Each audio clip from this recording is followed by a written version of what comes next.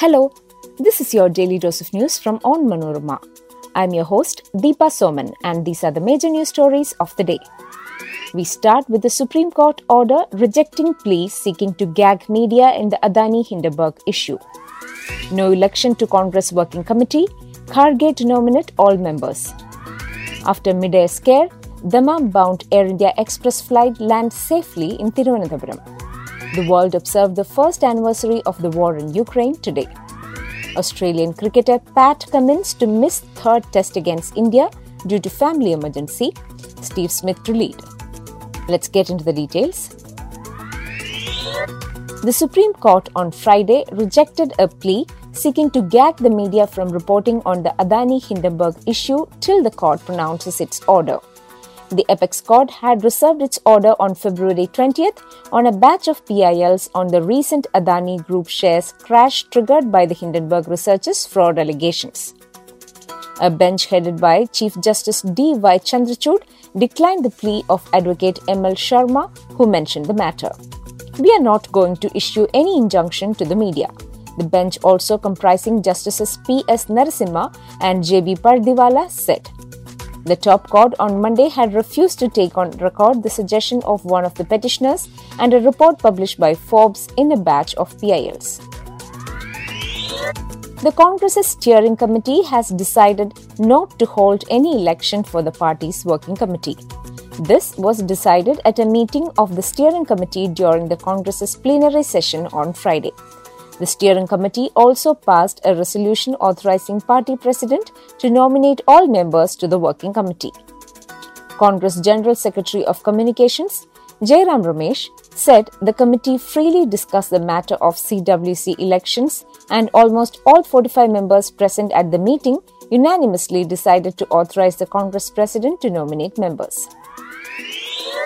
A flight which took off from the Kozhikode International Airport to Dammam in Saudi Arabia made an emergency landing at Thiruvananthapuram International Airport on Friday.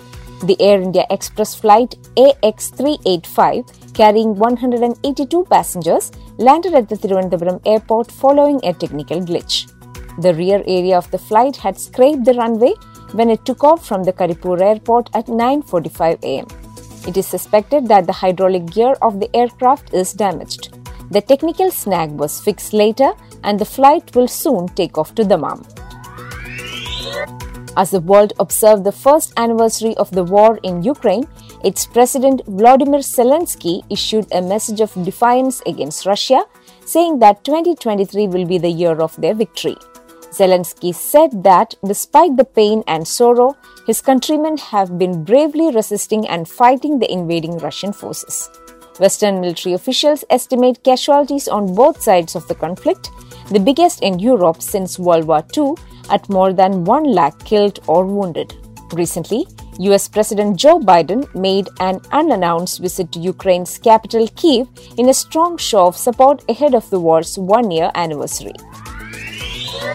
Australian skipper Pat Cummins has opted out of the third test against India due to a family emergency, and his deputy Steve Smith will lead the side in the contest starting March 1st in Indore.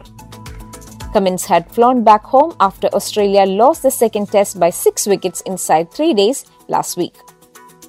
As per reports, the family emergency that saw Pat Cummins dash back to Australia after the second test will see the fast bowler remain at home for next week's third match.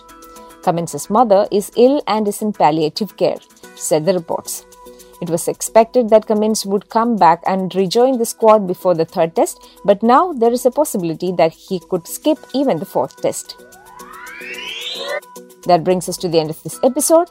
Thanks for listening to Daily News Dose, hosted by me, Deepa Soman. Daily News Dose podcast is produced by Vishnu Muralidharan with technical production by Idea Brew Studios.